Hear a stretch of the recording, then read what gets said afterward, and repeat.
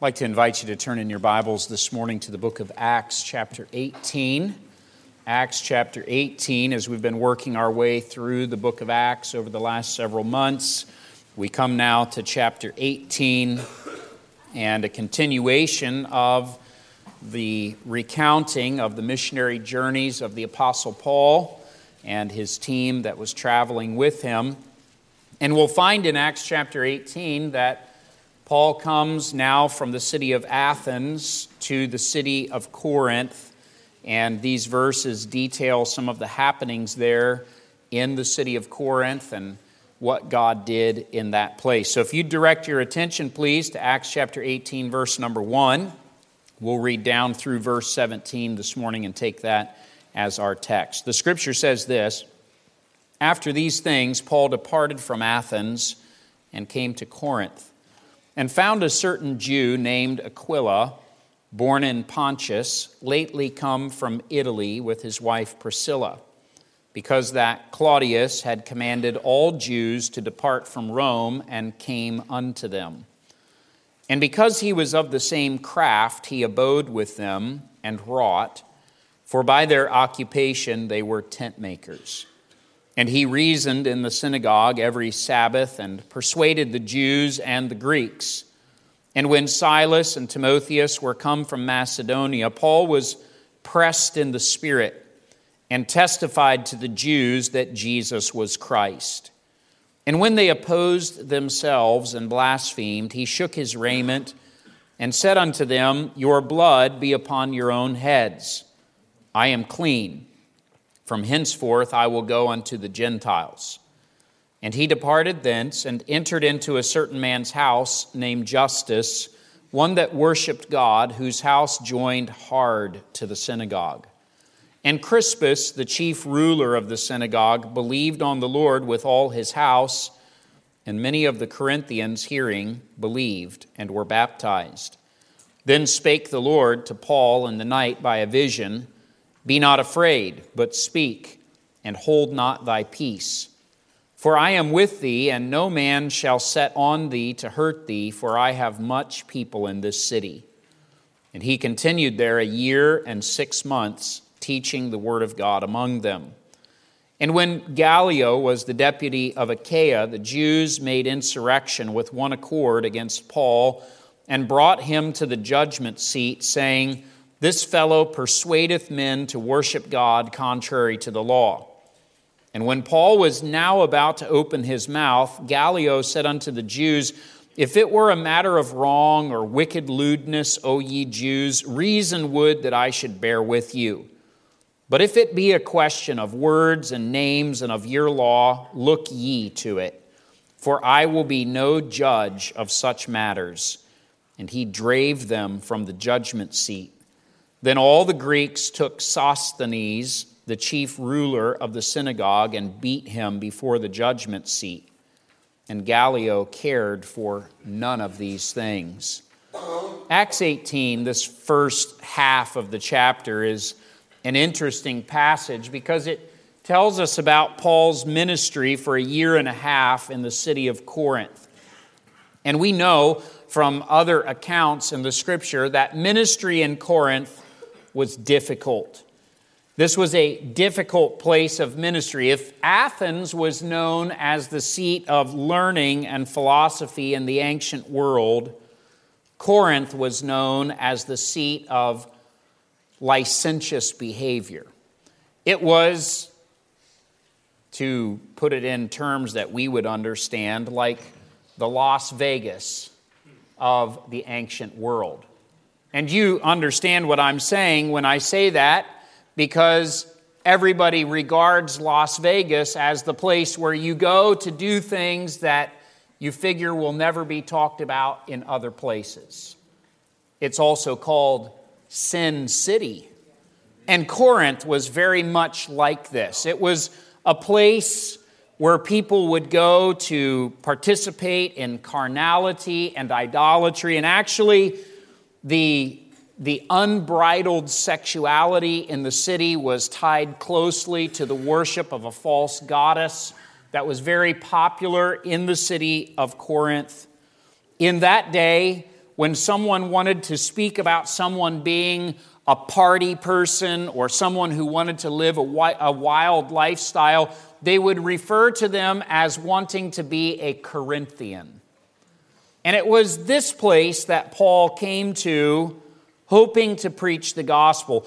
It was such a difficult place of ministry that later, when Paul was remembering his ministry there, he would say to the church that was eventually established at Corinth in his letter to them that he was with them in weakness and fear and trembling. He was struggling or dealing with, if you will, anxieties or fears as he was preaching the gospel. And you and I might be tempted to question, how could God work in such a place? You would think a city like that God would write it off and that it would be too late for them. But indeed, we know from the record of Scripture that God did a work there and that there were people that God wanted to work in their lives, people who were seeking the Lord, who were ready to hear the gospel. And it was imperative for Paul to go and spend this 18 months there in the city of Corinth ministering with the gospel. Now, Acts 18 shows us something about ministering in a difficult place, and particularly, it shows us the importance of God being with us. And I'd like to take a few minutes this morning and look at these 17 verses and talk to you about this subject, when God is with you. Because though it was a difficult place to minister, and in fact, we could probably say there's a lot of similarities between our own culture and the city of Corinth. But it was a difficult place, and it seemed like, Lord, why are you bringing me here? Why would you want me to come to this place? God wanted to do a work there, and God was clearly leading the Apostle Paul to this place. When God is with you, how does He work? What does He do when He calls us to minister in a difficult place? The first thing that my attention was drawn to in the first several verses here in Acts 18 is this thought that when God is with you, He gives you relationships in the gospel. There's a very important couple that's brought to our attention in the first 3 verses of Acts chapter 18. We've heard of them before, and we'll hear of them again. Their names are Aquila and Priscilla. And it's obvious from this passage, this is the first interaction, it seems, that Paul had with this couple. And Paul met them here in the city of Corinth, and there was a bond that drew them together, which we'll talk about in just a moment. But I want to point out to you that as believers who are preaching the gospel, sometimes in difficult circumstances, some of the dearest relationships that we enjoy are those that we have with others who labor with us in the gospel. There's something about the kinship that is forged, the closeness that is forged when we labor together in the gospel, even in difficult places. And these relationships, as is described here in these verses, could be a source of encouragement and strength to us when the way gets hard. In fact, sometimes I think, what would we do without brothers and sisters in Christ who are also laboring for the Lord? Would we continue on? Would we continue preaching the gospel, or would we become discouraged and step aside from the work that God has called us to do? Now, we don't know when Aquila and Priscilla became followers of Jesus. The Bible does not record for us their conversion testimony or tell us when it was that they believed on the Lord Jesus Christ. We know from the passage here that they had lived in Rome, in Italy. We know that they were also familiar with the area of Pontus. That's where Aquila was originally from, and that would have been in Asia Minor. We don't know whether perchance they came to Jerusalem on the day of Pentecost and heard about Jesus then, or if they heard about Jesus when they were in the area of Asia Minor, or if somehow word got to them as the believers from Jerusalem were scattered all over the known world preaching the gospel. But it does seem that by the time they came to Corinth, Aquila and Priscilla were already disciples of Jesus Christ, and they already were committed to serving with the gospel and preaching the gospel to others. Now, some people believe that perhaps it was Paul himself who led Aquila and Priscilla to the Lord, but it doesn't seem to indicate that from the Scriptures. Again, we just don't know, but we do know that by the time they come to Corinth, and by the time that Paul begins to interact with them, there's a kinship that they share together. Now, you'll notice that this kinship also had something to do with their physical craft. And I'll point out to you briefly, though it's not the point of the message, that while Paul was a preacher of the gospel, and he was a man who was trained in philosophy, in Jewish theology, he also had developed a handcraft. That is, he was able to work with his hands. In particular, he was able to make tents. And of course, for many people, the tent would be their primary dwelling. Many people did not live in houses at that time of history, and a tent would be very important. And so he was able to make tents with his hands, and Aquila and Priscilla were also of this same craft. And it was this craft that first introduced them to one another. Evidently, they found each other, and I'll point out to you that it seems it was necessary for Paul during this time in his ministry to be working with his hands and making tents, producing tents for sale so that he could support the financial needs of himself and of his ministry team. Sometimes Paul existed on the special offerings of churches, and that was a blessing for him, but sometimes it became necessary for him to take time to do things with his hands in order to earn a living so that he could pay his bills. Now, the Bible tells us here in Acts chapter 18 that Aquila and Priscilla came to the city of Corinth under circumstances that perhaps were not all that great. In fact, they had lived before this in the city of Rome, and they were commanded by the Caesar to depart from the city of Rome. Along with other Jewish people who lived in the city, there was some sort of an unsettling among the Hebrews against the Roman government, and the emperor Claudius said, "I want all of the Jewish people expelled from the city of Rome." Aquila and Priscilla, though they were probably not a part of this insurrection, were caught up in being expelled from the city. And you could just imagine with me for a moment how difficult that would be for you to have to pick up, to uproot your family and move to a completely different part of the world because of something that someone else had done. But that seems to be the case for Aquila and Priscilla. In fact, I like to think about it that they probably were not all that keen on moving. They probably were disappointed that they had to uproot their life and move to a different place. But even in these difficult circumstances, these circumstances of persecution that were not even because of something that Aquila and Priscilla themselves had done, still God in His sovereignty was able to use this occurrence or this incident to bring Aquila and Priscilla from Rome to Corinth just in time so that they could meet the Apostle Paul and God could bind their hearts together in relationship. Later, the Apostle Paul would regard this couple with warmness. In the book of Romans chapter 16, he would call them his helpers in Christ Jesus. This couple would be instrumental in the work of the ministry, as we'll see at a later point in the book of Acts. This was a couple who was fully committed to serving the Lord. Though they themselves were working what we would regard as a secular job to support their needs, they used their secular job as a platform for the preaching of the gospel, and God blessed them because of this. If I could pause for just a moment and encourage those of you who work in the marketplace in what we might regard as a secular job, use the place where God has put you as a platform for the preaching and proclamation of the gospel. Aquila and Priscilla were not ashamed of the gospel of Christ, and they were later not ashamed of their relationship with the Apostle Paul.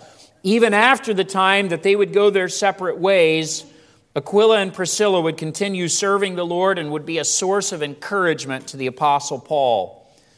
Now think about this.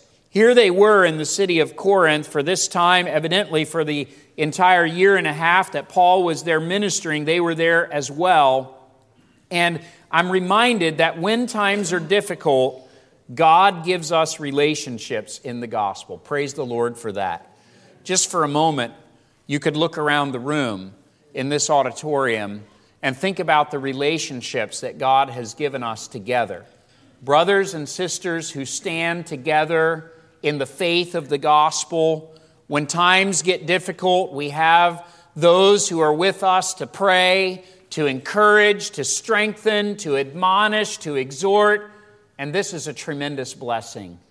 Just imagine for a moment if you were the only believer, or your family was the only believers in a city, how difficult that would be. It makes me wonder how it is that people willingly separate themselves from the assembly and go off on their own when there's a potential for them to be strengthened in their faith by those kinds of relationships.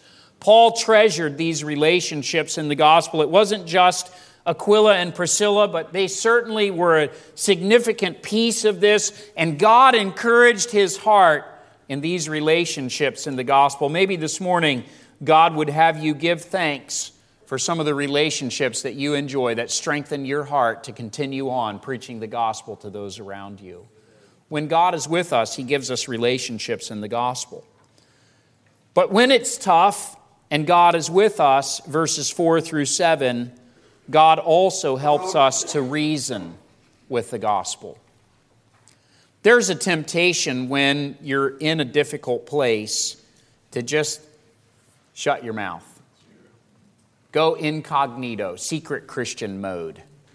I don't want anybody to know that I'm a follower of Christ. I don't want to stir up anything. I don't want to bother anybody. I don't want any difficulties. And certainly, if Paul had made that decision in the city of Corinth, we could have said, I could understand that. I might feel the same way. In a city this wicked, what would he hope to accomplish? But what we find is that Paul immediately, though he was in fear and weakness and trembling, Paul immediately went into the synagogue, which I will point out to you was the source of most of his persecution up to this point. But he went immediately to the synagogue, and on the Sabbath days he began to teach and preach in that place using the entry that he had because of his credentials as a Hebrew who had studied under Gamaliel. He went into those places, and the Bible tells us in verse number 4, he reasoned in the synagogues. That word is very important. We pointed out a similar thought last week in the message, but this word reasoned means that he discussed with them. He argued. He preached. In other words, he had a gospel discussion with them. He began to present to them concepts which perhaps they had not understood or had not yet pondered. The word reasoned has the idea of asking questions to provoke thought and discussing the different aspects of the gospel. And I want to say to you this morning that as a believer, no matter how difficult it is in the place where you are, it's God's will for you to seek to have gospel conversations. Do you understand this morning that gospel conversations are required in order to plant the seed of the gospel? It's disheartening to consider how few Christians have regular gospel conversations with unsaved people in society around them. The truth is that most professing Christians are silent about the gospel. But Paul was not going to be that way. He went into the synagogue and he reasoned with them. Now, I understand this morning many of us have the idea that it's very difficult and challenging and scary to have gospel conversations. But I want you to understand it doesn't have to be that way. It's actually not that difficult to have gospel conversations.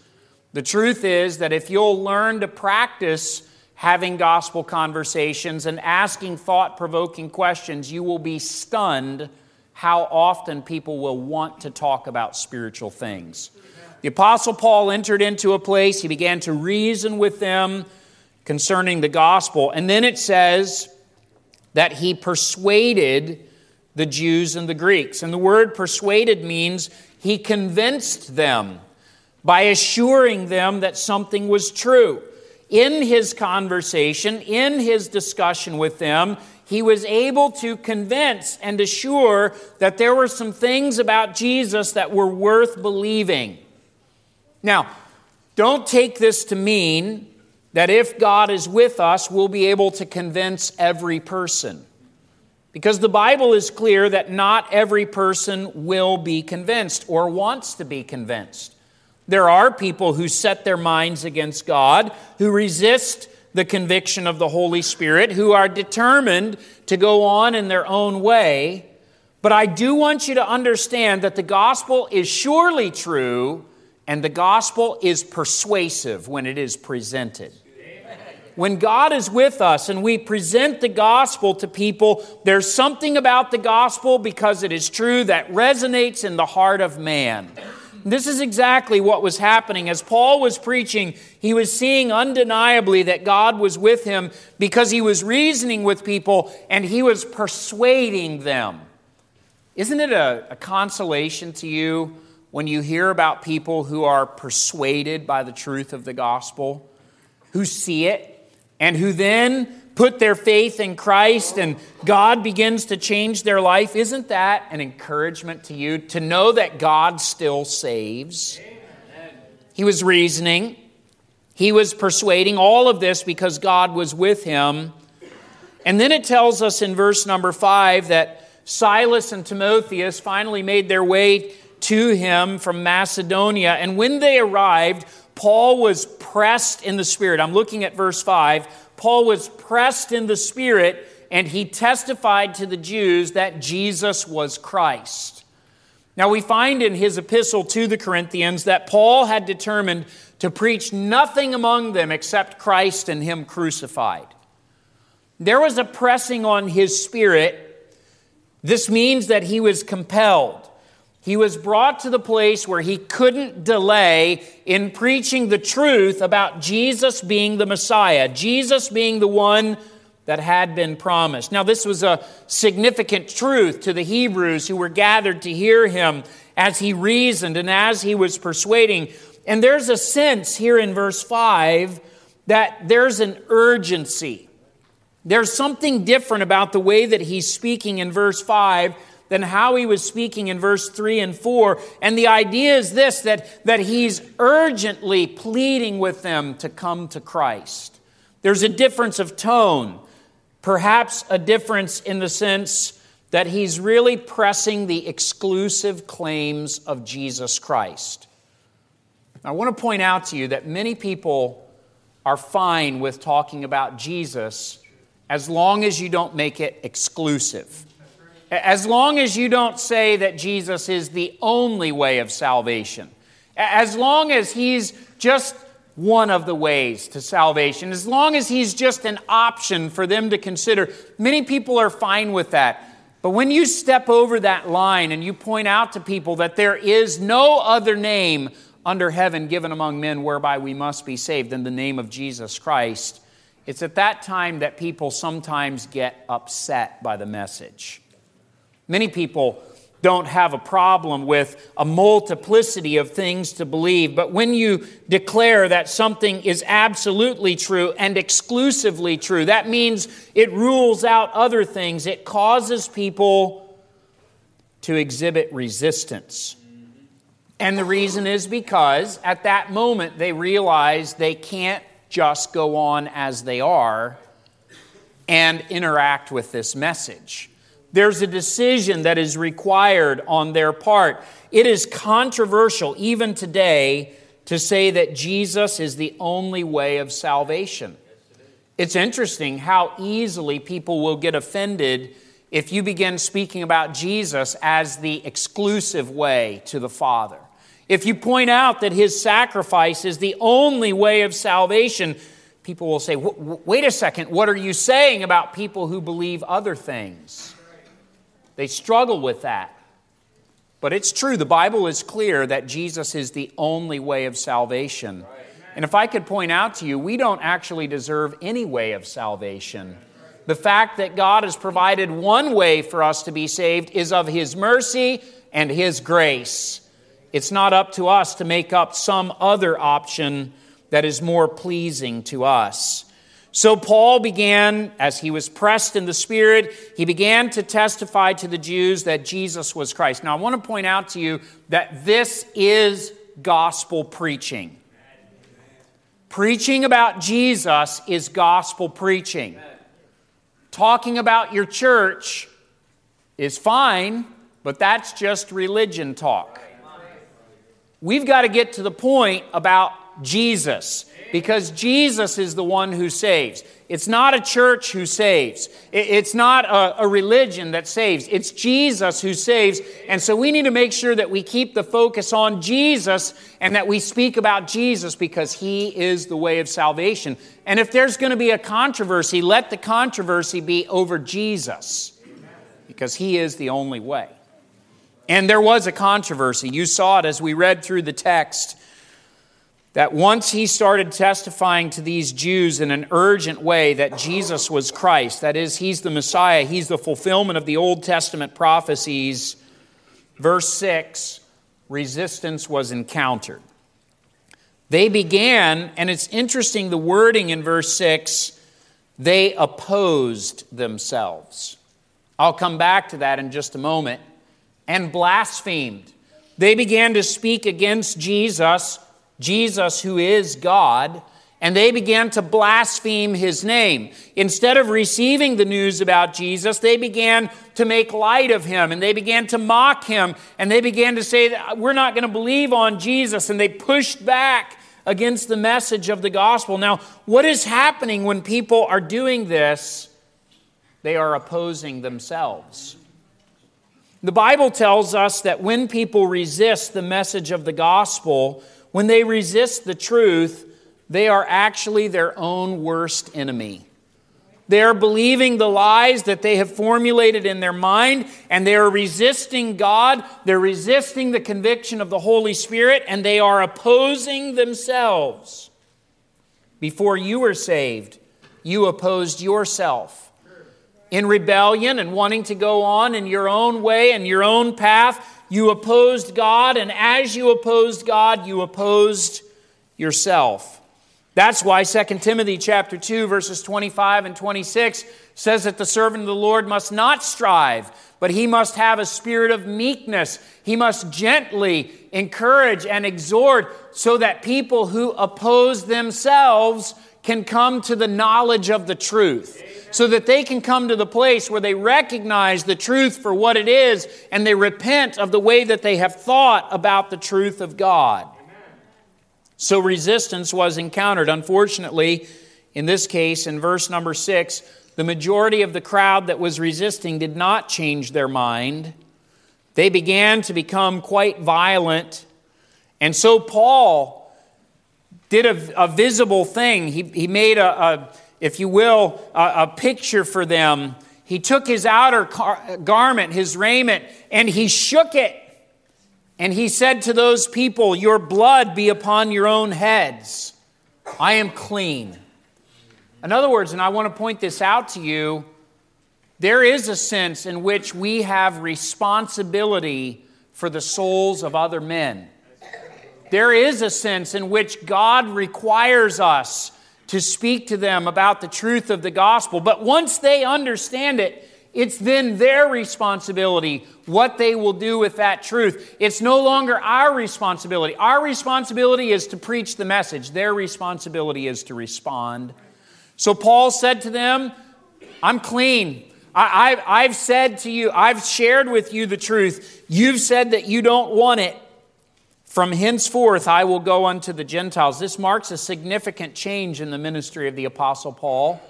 From this point, he will primarily be ministering to the Gentiles, who at this point are much more open to the gospel. And I want to encourage you this morning, if someone doesn't want to hear the gospel, just keep on preaching the gospel.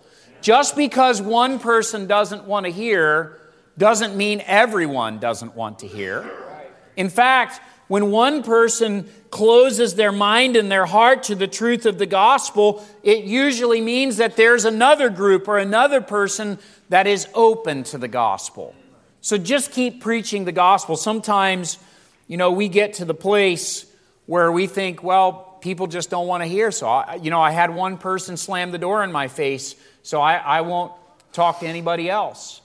And we can get that attitude as Christians.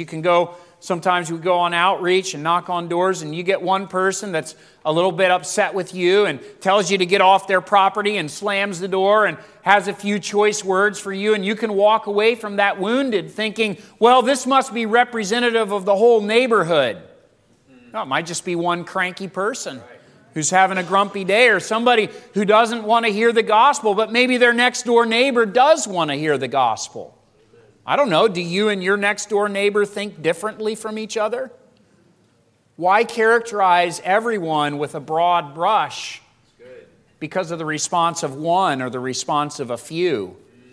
And even you'll find in a group of people who are being resistant to the gospel, there may be one or two even in that group where God is working in their life and they are open to the truth of the gospel. And that brings us to the third thought this morning about ministering in a difficult place and what God does for us when He's with us. He gives us relationships in the gospel. He helps us to reason with the gospel, but also He reassures us to keep on preaching the gospel. I don't know exactly what happened in the heart of the Apostle Paul, but I know this. In verse 9, God came to him in a visible and powerful way to reassure him, which tells me that something was going on in his heart that was causing him perhaps to question his calling, perhaps to question whether he should continue on with what God had asked him to do. And God came to him and reassured him. In at least 3 ways, God reassured the Apostle Paul in this difficult season of ministry. First of all, He reassured him by giving him some fruit. Remember what I just said about sometimes in a crowd of people where there's people who are upset and there's some resistance to the gospel, you don't know what God is doing in every individual heart. And sometimes in the midst of that, there's somebody who is in that group and it seems like everybody's resisting the gospel, but there's 1 or 2 people, maybe more than that, whose hearts are prepared and who are responding, but they don't know how to express that yet. And they're uncertain because they're in with their peers and they don't know what to say. Don't underestimate God's ability to work in a situation like that. So Paul distanced himself from the synagogue. He didn't go very far. It says, in fact, he went right next door to the house of Justus. Justus was a believer. He was a man who loved Jesus, and he opened his home. The Bible tells us that his house was hard up against the synagogue, so right next door. And they began meeting in that place. And here in this place, Paul began proclaiming the gospel. And the Bible tells us in verse number 8 that a man named Crispus, who was the chief ruler of the synagogue, was so moved by the proclamation about Jesus that he turned his back on his position and his preeminence in the synagogue, and he became a follower of Jesus Christ. Amen. Later, when Paul wrote his first epistle to the church at Corinth, he mentioned that he had not baptized any of them except for a couple of people, and one of them was this man, Crispus. Crispus was one of the first fruits of the ministry in the city of Corinth. He was a man of influence. He was a man whom God would use to draw others to the knowledge of Christ. But remember this, that even in times when people are resisting the gospel, God is still working. Some people believed on Christ, and they were baptized, according to verse number 8, and an infant church was formed in the most unlikely place. In Sin City of the ancient world, a church was birthed that would become a lighthouse of the gospel. So God reassured him by giving him some fruit. Second of all, God reassured him by dealing with his fear.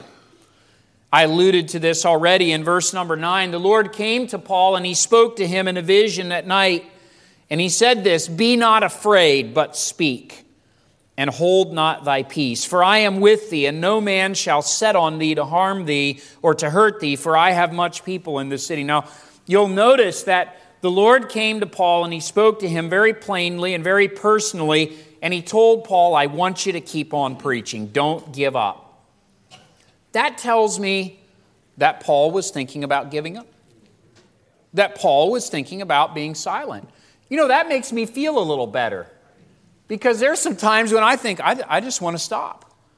I don't know that I want to do this anymore. I don't want to keep sharing the gospel if people aren't going to receive it. I don't like going to places and having people say, no, I'm not interested. I don't care. Get away from me. Leave me alone, you Bible thumpers, you Jesus freaks. Get away from me, you holy roller. You know, those sorts of things that people sometimes say. They don't say it often, but enough that you maybe start to develop a little bit of a complex. Maybe I'll just be quiet. Maybe I'll just stop sharing the gospel. And Paul got to the place where he was toying with this idea. And so the Lord came to him and he said, Paul, I want you to keep preaching. Don't give up. And then he gave him some things to think about. He said in verse 10, I am with thee. What a consoling thought as a believer to know that when you go with the gospel, the Lord is going with you. God assured Paul, you're not alone.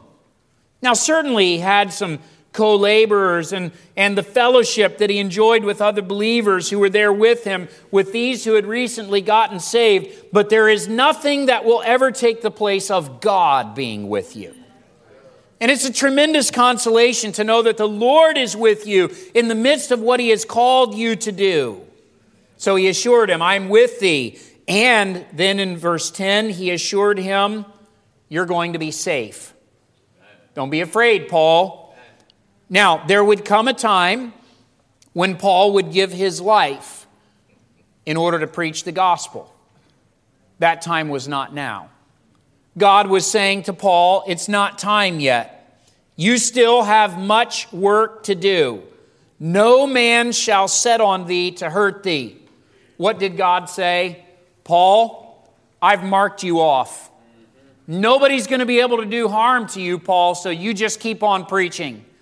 Don't you worry about how they look at you. Don't you worry about what they say to you. Don't you worry about how they threaten you. No man will do you harm. Do you know we have the same promise from God? That if we're in the will of God, no one will do us harm until God says, okay, now it's your time. And we don't know when that time will come, so we might as well be faithful. By the way, not being faithful won't keep you from that time anyway. So you might as well just be faithful in the work of the Lord. God assured Paul he'd be with him. He assured him that he'd be safe. And then he assured him of something else, which must have been quite hard for Paul to believe. He said, I have much people in this city. In Sin City? You have much people in this city? Now, this could refer to two things. It could refer to those who were already followers of Jesus, who were in the city of Corinth that Paul didn't know about. And certainly that could have been a possibility. People like Aquila and Priscilla, people who had come to the city of Corinth but didn't know that Paul was there or didn't know who he was. Paul didn't know who they were. So it could have been people who were already followers of Jesus who were around. And isn't it a wonderful thing to know that there are people all around us in the world who are also followers of Jesus? And sometimes God brings us across their path to encourage us and to assure us that He is with us, that He's working. God gives us, I think, these handfuls sometimes to encourage us. We don't always know, but He shows us at times what He's up to. Or it could also refer to those who were in the city that God knew were going to become His people as they responded to the gospel of Christ. Those that He already knew about that were there, who had seeking hearts, who when they heard about Jesus were going to become followers of Jesus, and they were going to be baptized, and they were going to become a part of this church, and God was going to work through Paul to do that work. And so God said, Paul, don't give up. There's still people who need to hear. Either way, it's a consolation, isn't it? Sometimes we survey a situation, we look at a city or a neighborhood or an area, and we think, there's just no way that God could work in that place. Don't be so quick to judge. Don't be so quick to ascertain whether or not God can work in a place like that. Chances are He's already working and you just have no idea what He's up to. When one person resists, you and I tend to quiet down, thinking that many other people will be resistant to the truth. But this is rarely the case. Usually, I like to think of it this way.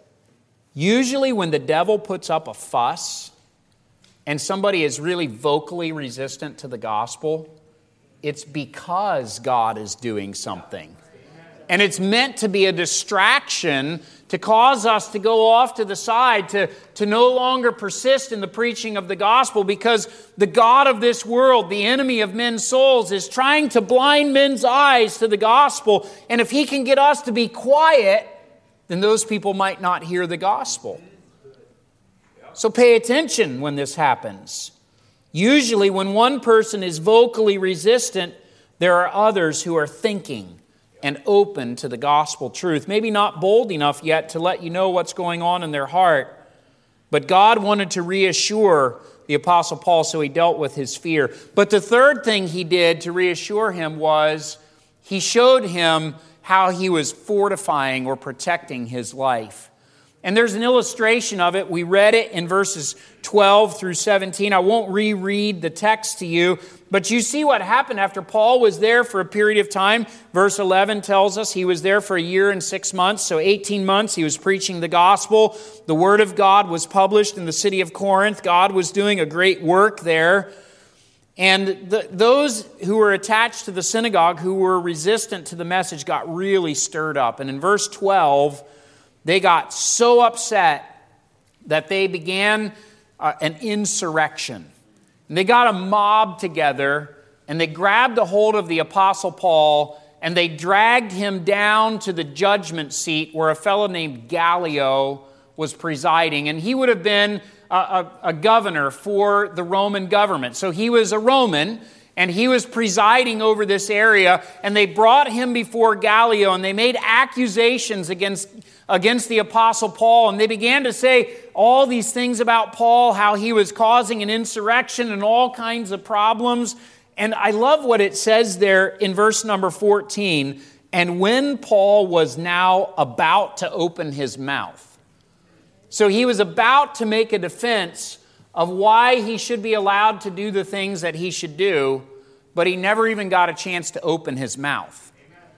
Because Gallio looked at the Jews who were accusing Paul, and basically he told them, stop bringing your charges, your false charges against this guy. There's nothing to this. If this was a matter of breaking the law, I would deal with it, but it clearly has something to do with your interpretation of the Old Testament law, and I'm going to have nothing to do with any of this. And he thrust them out from his judgment room. Paul was set free. You see what happened? God protected Paul. Paul didn't have to even speak for himself. God protected him. Now, I don't presume to think that Gallio was a follower of Jesus Christ or that he believed the gospel himself. I just believe that just like God does, he worked in Gallio's life in such a way that his heart was moved with compassion towards Paul and he set him free. And then the Greeks who were in that area were so upset with the Jews who did this that they went to the synagogue and they got the new ruler of the synagogue, whose name was Sosthenes, and they dragged him back to the judgment room and they beat him right there in front of Gallio to say publicly, you guys stop this. Stop behaving in this way. Now, an interesting thing, there is someone named Sosthenes who is mentioned in one of the epistles to the church at Corinth as being with the Apostle Paul and greeting the church that was at Corinth. And I don't know if it's the same person, but I like to think that after Sosthenes got beaten, the Apostle Paul got up alongside him and began to share with him the truth about Jesus Christ. And Sosthenes, just like Crispus before him, became a follower of Jesus, and his life was changed. What I'm saying to you is that God reassured the Apostle Paul by taking care of him. If you're in the middle of God's will, you don't have to worry about taking care of yourself. God is going to take care of you. Now, don't be foolish. Don't go off and do something that's not God's will. Don't put yourself in a dangerous place and say, well, God's going to protect me. I mean, you better make sure you're walking in God's will. But if you're in God's will, there is no safer place for you, no matter where you are. You can have confidence that God is going to take care of you. And the truth of the matter is that even though you may be ministering in a difficult place, when God is with you, He's going to take care of you. And this is a consolation. Now, how about you? Some of you say, ministering to my family is a difficult place. Ministering in my community is a difficult place. Ministering at my job is a difficult place. I've got to be so careful what I say. If I say the wrong thing, I could lose my job. Somebody might accuse me of doing something that would cause my job to be compromised. Ministering to in this other place, it's a difficult place. If God is calling you to minister in that place, He's going to take care of it. And He's calling you to minister there because there is a harvest that is waiting. So be faithful to go with the gospel when you know that God is with you. Amen. Now I want you to be challenged with this thought this morning because I fear that for many of us, we've long ago stepped back from sharing the gospel actively with other people around us. For whatever reason, maybe we've become afraid, or we've gotten burned a couple of times, or it's gotten difficult, or maybe we're just self-conscious and we're not sure I don't know what the situation is, but I know this: if you're engaged in the battle for men's souls, it is difficult. It's a battlefield, brother, not a recreation room. It's a fight and not a game. So the truth is, this morning, why are we expecting things to be easy when God told us it would be difficult? It would be spiritual warfare. If you find yourself in a difficult place, take heart. Because the Apostle Paul was in a difficult place and he was right where God wanted him because God was working in that very moment. God was doing an eternal work in the hearts of men. This morning, I hope that you'll allow these thoughts to encourage you. I hope that you will go forth with boldness in this holiday season to share the gospel with those around you. I hope that you'll ask the Lord to help you be the kind of witness that you ought to be